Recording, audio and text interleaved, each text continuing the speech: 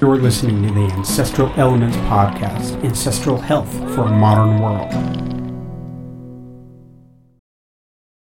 All right, and welcome back to the Ancestral Elements Podcast, Episode 12, Nutrigenetics and Mitochondria. We're going to continue on with this study of nutrigenetics and how it relates to our mitochondria, not only through the DNA, but through environment and through the food that we're eating on a daily basis. Okay, so mitochondria. I'm sure you all have heard of mitochondria, but let's start out just by defining it, and I will kind of explain it in easy to digest terms. So the mitochondria are inside every single cell. You have multiple copies of them, and think of them like the power plant of the cell. They are what drive the cell. They're what give you cellular energy. So they're the powerhouses that essentially convert nutrition and metabolism to energy. And if you have listened to previous episodes, you'll have heard me talk about mitochondria a fair bit. Remember that it is only the maternal DNA that passes down mitochondria to the offspring. So the energy you get to power your cells and basically all the functions that happen on a cellular level gets passed down from your mom. And these mitochondria contain their own DNA, meaning that they have separate DNA and they have all the mechanisms to replicate themselves. So they divide with their own DNA and kind of own mechanisms inside the mitochondria. So they're separate from your kind of DNA blueprint that gets established. And unlike DNA, with regards to epigenetics, mitochondria don't have those histone proteins. So the epigenetic tags that stick to the histone proteins like they do in DNA, that doesn't happen in mitochondria. What happens with epigenetics and mitochondria is that you get a lot of different enzyme reactions and proteins that interact with the mitochondrial DNA to change the function. And most of that function and change in function is driven from different enzymes and different proteins that are within the mitochondria itself. It's also interesting because you can have different types of mitochondrial DNA in the same cell. So you have multiple little packets of mitochondria that sit inside a single cell. There's sometimes thousands of them, and a lot of them will contain certain mutations. You have what's called a wild type of mitochondria, which is kind of an unmutated form, but you also have slight mutation forms that habit the same cell rather. And so when talking about epigenetics, it gets very complicated, and this is a very new field of study. It's very much in its infancy. And what they've really found with mitochondria is that it communicates with the nucleus of your cell. They kind of talk back and forth to maintain regulation and homeostasis with cell division and functions in your body, which they didn't really know. They knew that mitochondria had separate DNA, had its own kind of type of DNA, but they didn't realize that it communicated with your epigenome and genetics inside the cell. And so when it does that, it uses enzymes and kind of different signaling proteins to do that. And so what they found is that there's methyl groups inside the mitochondria. They're not quite sure what's affecting what. It's a little bit like a chicken and egg. They don't know if your cellular environment is kind of driving a mitochondrial methylation change, or if the mitochondria are driving a methylation change. But in either case, there is methylation that occurs within the mitochondria, just like the DNA, but it, instead of affecting the histone proteins and that uncoupling effect that it has on your DNA, in the mitochondria, it affects the enzymes and the proteins. And so you can see how this gets very, very complicated when you're trying to test for different epigenetic traits and factors and how that functions, because if you have multiple different sets of DNA within a single cell and a bunch of different mitochondrial DNA, those processes get extremely complicated, especially when they're all kind of communicating with each other, and you kind of have to try to sort that out. And to be honest with you, there isn't very good research on this yet. Maybe one day there will be, but as of right now, there's a lot of questions still to be answered. And remember that the mitochondria come from viruses. That was the original form. They're this double-membraned kind of virus that controls our energy of the cells and of our body. And without them, we wouldn't really survive. And so the fact that we can have multiple sets of different DNA within them, similar to a virus, makes things exponentially complicated. That double DNA, it has a technical term of heteroplasmy. So if you ever come across that term for whatever reason, if you're looking at this stuff a little more closely, that's what it is. It's just two sets of different DNA within the same cell. And really, you only see that in our bodies in the mitochondria. So they're very, very unique. And one way they look at mitochondria is they look at it usually with diseases. So when there's several different categories of disease that change the mitochondria. Cardiovascular disease is one where you get changes within the mitochondria. And again, like they don't know whether it has to do with mitochondria changing first and that causing some imbalance and leading to disease, or whether the conditions of the disease lead to mitochondria dysfunction. But you see it in things like that. Neurological diseases or disorders, you see a lot of mitochondria changes in the body as well. Things like Alzheimer's and Parkinson's. There's a measurable shift in the mitochondria that occur. And so again, it's still kind of debated pretty intensely whether it's the disease causing this mitochondrial change or the mitochondrial change causing an imbalance that causes the disease. And so the practical takeaway from mitochondria is the fact that they do change, and they relate to an internal environment in your body and an external environment outside the body. And they're in communication with your DNA and with the cells. So the fact that, again, this is a very flexible organelle within the cell, and those are the ones that produce the energy to carry out every function in the body, it becomes very important that they remain in balance and healthy. Okay, so enough about the nitty-gritty function of mitochondria. I really want to focus in on this episode about what affects the mitochondria through your diet and through environment, because that's ultimately what really matters.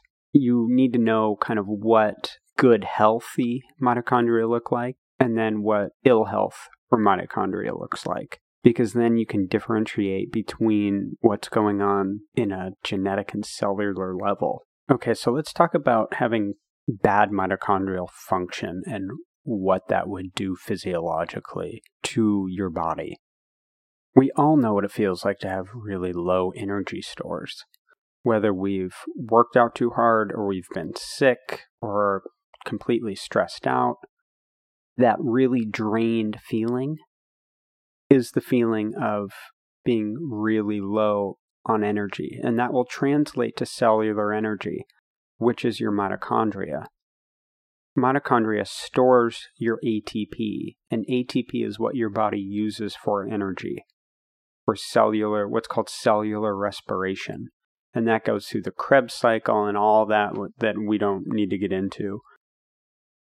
But it's stored as this ATP molecule, this adenosine triphosphate molecule. And so if you don't have enough of that, if your mitochondria have dysfunction or they're weak, then things like digestion and nutrient breakdown of food and the immune system, all of that starts to get bogged down because the cells are at a deficit. They're trying to pump out enough energy, but their functionality just isn't there because the mitochondria just can't keep up with the demand. And you could see how that really would start to pile up year after year if that becomes a chronic issue, right? And then things start to really, really snowball. You get this huge, huge influx of just things that start really taking a big hit and a really quick nosedive to ill health and chronic disease. And so when researchers test the mitochondria response, usually they do it within stem cells, but when they test it in disease states, that's what they see. They see this shift in the mitochondria because there's dysfunction. And so when you're dealing with immune system issues or dealing with some type of neurodegenerative type of disease or condition, then the mitochondria shift. They adapt to that internal environment. And that's a really important point to keep in mind, is that these things will adapt to their environment. Just like any other cell adapts to its environment, so do the mitochondria, and so does that DNA, and so does that epigenetic factors of that mitochondrial DNA. And remember, it communicates with your DNA. So there's this communication, this constant communication where all of this is a complete system. Does that make sense? All of it is talking and dancing and communicating with each other in this really overarching capacity that gets really, really complicated very quickly because there's so much going on. And that's why we don't know much about this yet, and possibly ever. It's really hard to get a good look at the mitochondria, and there isn't really that effective of tests that test mitochondria when you're alive, because there's so much going on at once. It's hard to kind of parse through all of that information. So typically when they're looking at the response of mitochondria, they're looking at enzyme and protein response. And that really has to do primarily with what's going on internally in your body, meaning nutrient-wise and detoxification-wise, and then also what's going on externally, so the external stress that you're taking in, whether that's physical or mental or chemical, all of that affects the mitochondria and the energy output that the cells can do. And this detoxification piece, I want to spend some time on because that is another really important thing to keep in mind. The detoxification pathway of a cell is called the redox pathway. And cellular redox is basically just how your cell eliminates all the stuff it doesn't need. It's kind of eliminates all the byproducts after it does its thing, right? You want to get rid of all that. Just like after eating, after all your digestion, you want to get rid of all your shit, because if you don't, then your body doesn't function very well and you're going to feel like shit, right? You're literally going to be full of shit. And so the cells do the same thing, just on a microscopic level. So if you're not detoxing properly, if those detox pathways are plugged up, then the cells are going to have a hard time dividing and producing energy because they're backed up, right? And so that's usually when sickness and immune system gets involved, because things start to get a bit toxic in a cellular environment, and then the cells don't divide in that environment because you don't want to be dividing damaged cells that are in a kind of a toxic or backed up environment. And all of that plays very closely into methylation and the methyl groups that your body is regulating. And remember, that also plays in with mitochondria because there's mitochondrial methylation, just like there's DNA or epigenetic methylation. So kind of linking all that together that we've talked about through this entire nutrigenomic study that we've been going through, methylation becomes kind of the root of regulating that process. And with mitochondria, it's extremely important because they are producing the energy for that whole process. Does that make sense? They're driving the energy behind all of that. They're driving the energy behind the methylation and using methylation themselves to regulate amino acid and protein function, which ultimately regulates every process in your body, really, if you get down to it. So this idea of mitochondrial dysfunction, it would be like having a really bad running engine in your car, right? Say you blew a head gasket or you have a spark plug issue where you're getting a misfire in your engine and it's running super rough. It wouldn't matter if you put premium gas in and gave your car the best diet possible. If you have engine failure, then things aren't going to operate well and things aren't going to run well, and it's going to wear out things very quickly. It's the same thing with your mitochondria. If that power plant, if those engines are misfiring, if they have dysfunction, then it doesn't matter how good your nutrition is. Let me say that again. It doesn't matter how good your nutrition is, because until you clear up that mitochondria and those redox pathways, the cells aren't going to have the energy they need to even utilize that proper nutrition, because they don't have enough energy to even break down the food into proper nutrition and utilize it in an efficient way. I hope that makes sense, because that is probably the biggest take-home message of this entire nutrigenomic study that we've been going through. Okay, so how do you get to bad mitochondria function? You get to bad mitochondria function just like you get to any other illness in your body. If your immune system's weak, then you'll have limited mitochondria function. If you have obesity or diabetes or cardiovascular disease or an autoimmune condition or a hormonal issue or even musculature or skeletal issues, you'll have mitochondrial dysfunction. Have you ever broken a bone and you just have zero energy? You sleep a ton. That's because your body is remodeling those bones. You're getting osteoblast cells in there that remodel the bone. And that takes ATP. That takes a ton of energy for your body to utilize. And you don't have enough energy for functioning. So a healing process, if that doesn't turn off and that becomes a chronic issue, then you start to wear down cellular energy throughout the rest of your body, because you only have a limited amount of energy. You can optimize that energy and you can create a little bit more, but you can only get so much at one time because there's only so much capacity, right? There's only so much output those engines can be doing. Just like you have a limited output on your car engine, right?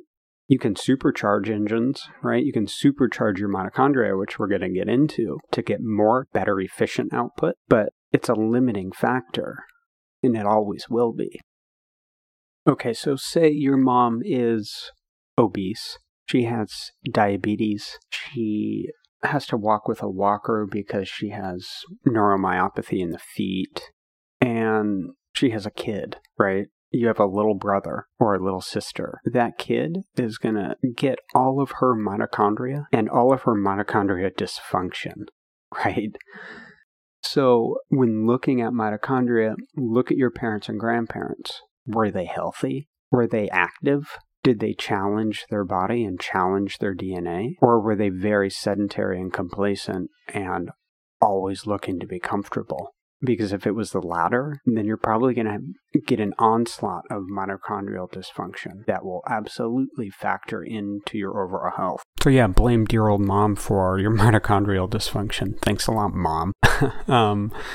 So you can definitely change it, though. That's the cool thing about it, right? Just like you can change your epigenetics, you can change the epigenetics and change the actual direct mitochondria. So let's transition into how to actually change the mitochondrial dysfunction that you're dealing with. One of the easiest ways is to get your body out into extreme environments. Cold immersion is a fantastic way to enhance your mitochondrial function, and it actually increases the individual amount of mitochondria in the cell, so it multiplies them. if you get your body into cold water especially. There's been research done with also cryotherapy and the enhancement of mitochondria.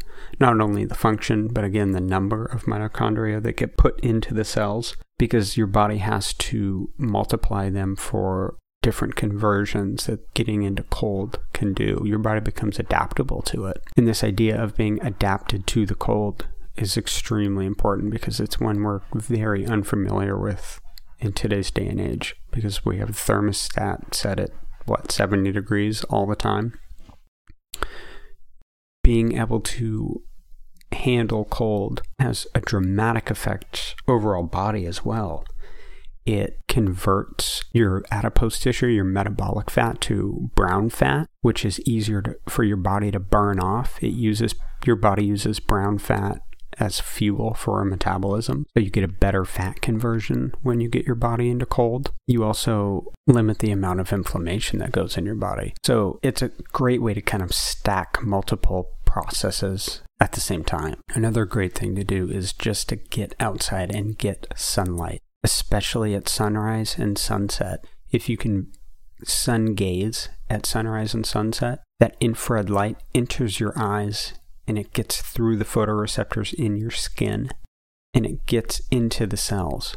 And that has a profound effect on mitochondria. If you're not getting enough infrared light, then those redox pathways we talked about in the cell, they don't redox well. I mean, they don't clear well. That pathway gets plugged up because UV light kills bacteria and viruses. That's why they put water through UV light, to filter it. If your body is getting UV light, it's killing viruses and bacteria. It will detox. If you're not, then that stuff stays proliferating in the body, which in return will cause more and more chronic dysfunction over time, which hinder the function of the mitochondria. You see how this works? It's just a big vicious cycle. So the minute you step out of properly functioning environments, it's going to just compound on the dysfunction on a cellular level of the mitochondria. There's a fancy scientific term called photobiomodulation for getting infrared light in your body. If you don't have time to get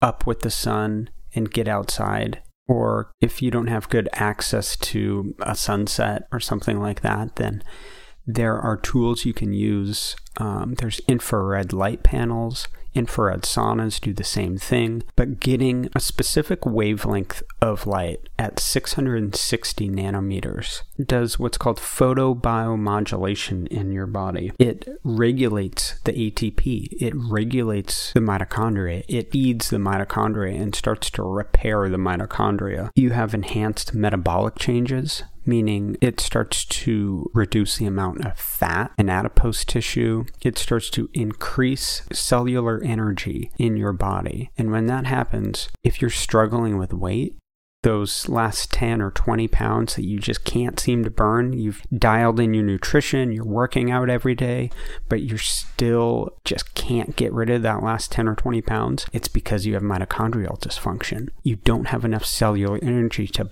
burn off the rest of that fat. And if you get your body in a specific wavelength of light, specifically 640 to 660 nanometers wavelength of light, it will enhance the mitochondria so you can finish getting off of the rest of that weight. It also helps cell growth. So it helps cells, again, divide properly and healthy. It also decreases cytokine inflammation. So just chronic widespread inflammation, it will decrease all of that. It also is involved in what's called signal transduction. So it provides a signaling response for other cells to proliferate and to divide in a healthy manner and in a regulated manner. So the fact that we have disconnected ourselves from the light cycles in the day, and we've disrupted our circadian rhythms within a day. We're not waking up with the sunrise. We're not going to bed with sunsets, and we're not sitting in front of a fire at night. We've swapped out the fire for a TV. We've swapped out infrared light for blue light. Remember, way back to episode 1 when I talked about fire and infrared light.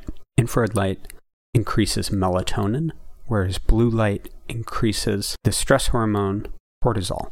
And remember, you cannot have proper melatonin function with cortisol elevated in your body. So if you're having trouble sleeping and you're only sleeping, let's say, 4 hours a night or something like that, or you have a lot of disrupted sleep, there's a good chance you have mitochondrial dysfunction. There's a good chance that your circadian rhythms are pretty out of whack. So this may sound kind of like a trivial thing, like, oh yeah, I get infrared light. But honestly, it is involved in so many different processes in the body. It's extremely important. Think of light as a nutrient, just like you think of food as different nutrients. Think of light as a nutrient, because if you do that, hopefully you're going to value it a little bit more. Hopefully you'll get into a good rhythm, whether it's going to bed without a bunch of blue light right before bed, or you're using some type of biohacking tool like blue blockers or something like that to block the blue light at night if you're watching TV. It's extremely important that you are connected in with the light cycles within a 24-hour period. Here's a tip. If you want really good sleep, here's what I do. I have certain lights in my house that I turn on at night, and I do that because I have Edison bulbs in there. I have incandescent light bulbs that give off an amber light. So no blue light. LEDs are terrible because they give off a blue spectrum light, and the flicker rate messes with hormone production in your brain, which isn't great. So I have certain lights that I'll turn on. Better yet, I will turn off the lights and I will just stare at candles, because that starts to increase the melatonin and prepare you for sleep. If I really want to sleep well, then I will drink some chamomile tea. And if you do that 45 minutes or so before bed, I guarantee you're going to sleep better, and you're going to sleep longer and fall into a deeper sleep. The more you practice that, the better it gets. So if you're a person listening and you have trouble sleeping, just try that for a couple of weeks. I would be really surprised if it didn't help you sleep. I mean, we evolved around fires. Doesn't it make sense that it got infused into our biology? Doesn't it make sense that it literally became a part of our biological process before we went to bed? Don't miss that step. It's a very important step to look at flame before you sleep. And if you're living in the suburbs or the city and you have street lights or some type of outside light that's coming in your window when you're sleeping, that's also going to disrupt your sleep, because your skin has photoreceptors and your skin takes in that light. Even if your eyes are closed, your skin will soak up that blue light and it will decrease melatonin. So the best thing for that is to use blackout curtains. The one thing that does is you may kind of oversleep and you may not wake up with the sun, but you could always set an alarm to wake up right before the sun and then get out and get some sun exposure. So it makes it hard if you have some light pollution coming in your bedroom. But I mean, there's ways and little hacks that you can get around it. And if you think about all the electronics, a lot of those have blue lights or green lights, and all of that affects melatonin and cortisol. And so cover up all that stuff. Even smoke alarm lights will disrupt things if that's a green light on it or something like that. If you start looking around your bedroom, you'll probably realize that there's blue lights on all sorts of electronics. So if you can cover that up with some type of tape, usually black electrical tape works well, or hockey tape, something like that. You can cover that stuff up and you can block that harmful blue light. Now, blue light in the day, that's a different story, because depending on the time of the day, if it's mid-afternoon, you're going to have a lot of blue light. You want to be up. You want your cortisol to be up a little bit. But when you're trying to sleep, you don't want that at all. You naturally would never have that until the incandescent light bulb, and especially that blue spectrum of light that we're now using. Okay, so there's your crash course in biomodulation and red light. Exercise is another great way to increase and enhance the mitochondria in the cells. The more muscle tone you put on, the more fat you're going to burn. Remember that muscle burns 10 times more calories than fat. So the more muscle mass you have, the more calories you're going to burn at rest. So keeping proper muscle tone in your body is crucially important for mitochondrial health because it keeps things firing. It keeps those engines turning at a sustainable rate, right? You're not getting bogged down, right? If you've ever driven a manual transmission and you start bogging down the gears, then the engine dies. Same thing in mitochondria. I hope you like these car analogies. So exercise is another easy way to enhance the mitochondria. Throw in some weight training, throw in some natural movement outside on a landscape, whether it's hiking or foraging or whatever, right? Because then you start to stack disciplines. You get out in the sun, right? You get movement, you get some infrared light and UV light, and your body starts to integrate all of that information and it starts regulating things. That's why it feels so good to work outside if you don't work outside that often. You're getting your hands, say you like to garden, right? But you spend most of your time indoors at a computer, right? You get your hands in dirt in the springtime and it feels good. It feeds the body all the way down to the cells. It really does. And it sounds a little cliche, but it's the truth. Because remember, the mitochondria is flexible. It adapts to the external environment outside and your internal environment. It moves, it shifts, it dances with the rest of the systems of your body. If you look at hunter-gatherers, they had some of the most robust mitochondrial function ever. They did studies where they took snippets of mitochondria of hunter-gatherer populations versus Neolithic farming populations, and the mitochondria were vastly different. They were way more robust in hunter-gatherers. They not only had better nutrition, but they were interacting in a more sustainable way to the external environment, which set their bodies up. Their bodies were in tune with the natural environment in a way that we have largely forgotten. And so the steps that you can take baby steps you can take to get back there, it's going to be that much better for your body. It's going to be way better for your body. Okay, so earlier I alluded to nutrition and mitochondria health.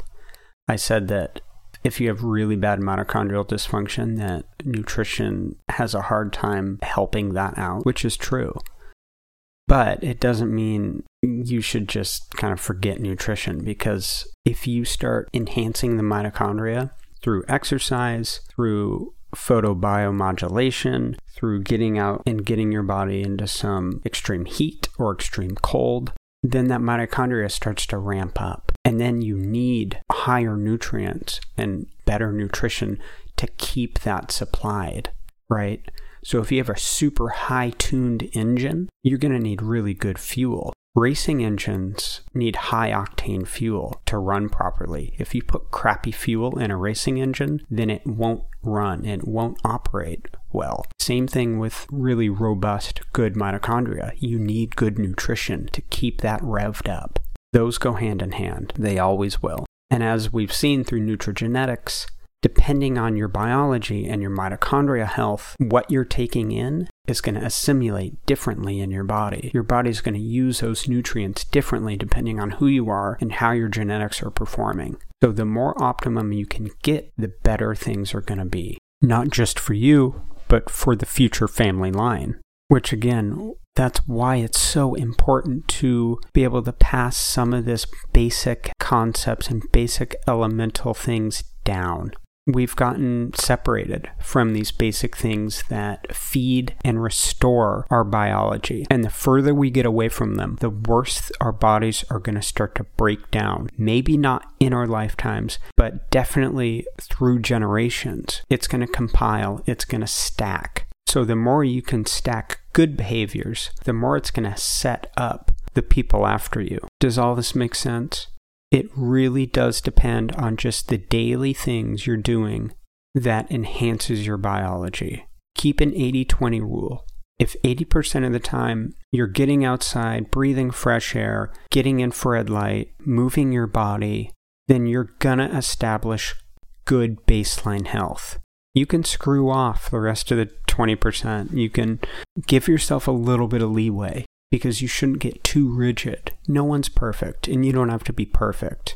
No one expects you to be perfect. But if you can hold a good baseline, you're going to build in resilience for your body. You're going to build in cellular and genetic resilience, which is very, very different than just balancing calories with nutrition. This is real nutrition. This is nutrition that builds in biological resilience. This is the nutrition you need moving forward. It's the nutrition we all need moving forward. It's the nutrition I need moving forward. And I'm in the same boat with every single listener. I'm not perfect at this, and I will never claim to be perfect. I have a desire to get better, and I have a desire to connect back in with the natural environment, but I am living the same lifestyle as everybody else. I do my best to incorporate the things that I'm talking about, but I'm not perfect. So take baby steps. Take the small strides to incorporate some of this stuff. We've become very, very comfortable in this built environment, and it's starting to show in our mitochondria health, in our epigenetic health, and through generations. So as a wrap-up, get your body into some extreme environments. Get your body into extreme heat to build heat shock proteins and to build mitochondria health. Get your body into extreme cold for cold thermogenesis and mitochondria regulation. Better yet, toggle back and forth if you have the ability to do that, because that's a great way to stack those disciplines. Get good exercise, get good sunlight to increase that photobiomodulation in your body. These little things are great. They start to build health in your body. It's the little stuff that matters when it comes to nutrition and health. There's always going to be drugs that you can take that kind of carpet bomb the body and have drastic effect on them. But most drugs you have to continually take to keep your body in that type of homeostatic balance. Most medications you're on for life if you're dealing with chronic issues like this, which is a very, very different approach. It's one of that you can only really have in a built environment like this because you're dependent on other people making those medicines. You're dependent on pharmaceutical influence. This is an approach where you start to come out of that a little bit. You start to become a little more free and have a little more sovereignty for your health. It's very, very different. It takes time. It takes patience. It takes courage. But everybody can do it. Your ancestors did it. You can do it too. Your biology is no different from theirs. It is no different. And if you put yourself in a similar environment, you're going to have similar health. But it's a conscious decision you're going to have to make. We're not living in a natural environment as much anymore, unless we consciously put ourselves in a natural environment and be active participants in a natural environment. There's a difference between just putting on your backpack and going for a hike and being an actual active participant on your landscape. That's why hunting, fishing, and foraging starts to become such a valuable practice when you want to start stacking all these types of disciplines, because you pay attention to the small things. You get off trail, you move through different environments and terrains, and you interact with biology. You don't do that eating freeze-dried food in a backpack going on a 15-mile trek. That's better than sitting on the couch. It's still a passive thing rather than being an active participant.